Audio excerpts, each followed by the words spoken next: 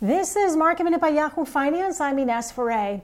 The markets are rallying today with the Dow up more than 350 points. The S&P and the Nasdaq are also higher as doctors continue to monitor the progress of President Trump, who over the weekend was at Walter Reed Hospital due to COVID-19. Meanwhile, his press secretary has tested positive also for COVID-19. The airlines were rallying on Friday. Today, they're a bit under pressure over the payroll government aid, which has not come forth for the airlines yet. On Friday, Speaker Nancy Pelosi had asked the airlines to hold off on furloughs, saying that a standalone package would be passed, but that Friday the deal did not go through. The airlines have said they will start furloughing, but are willing to reverse that action if a deal was passed in Congress. The airlines are looking for $25 billion in payroll support. For more Market Minute news, head to yahoofinance.com.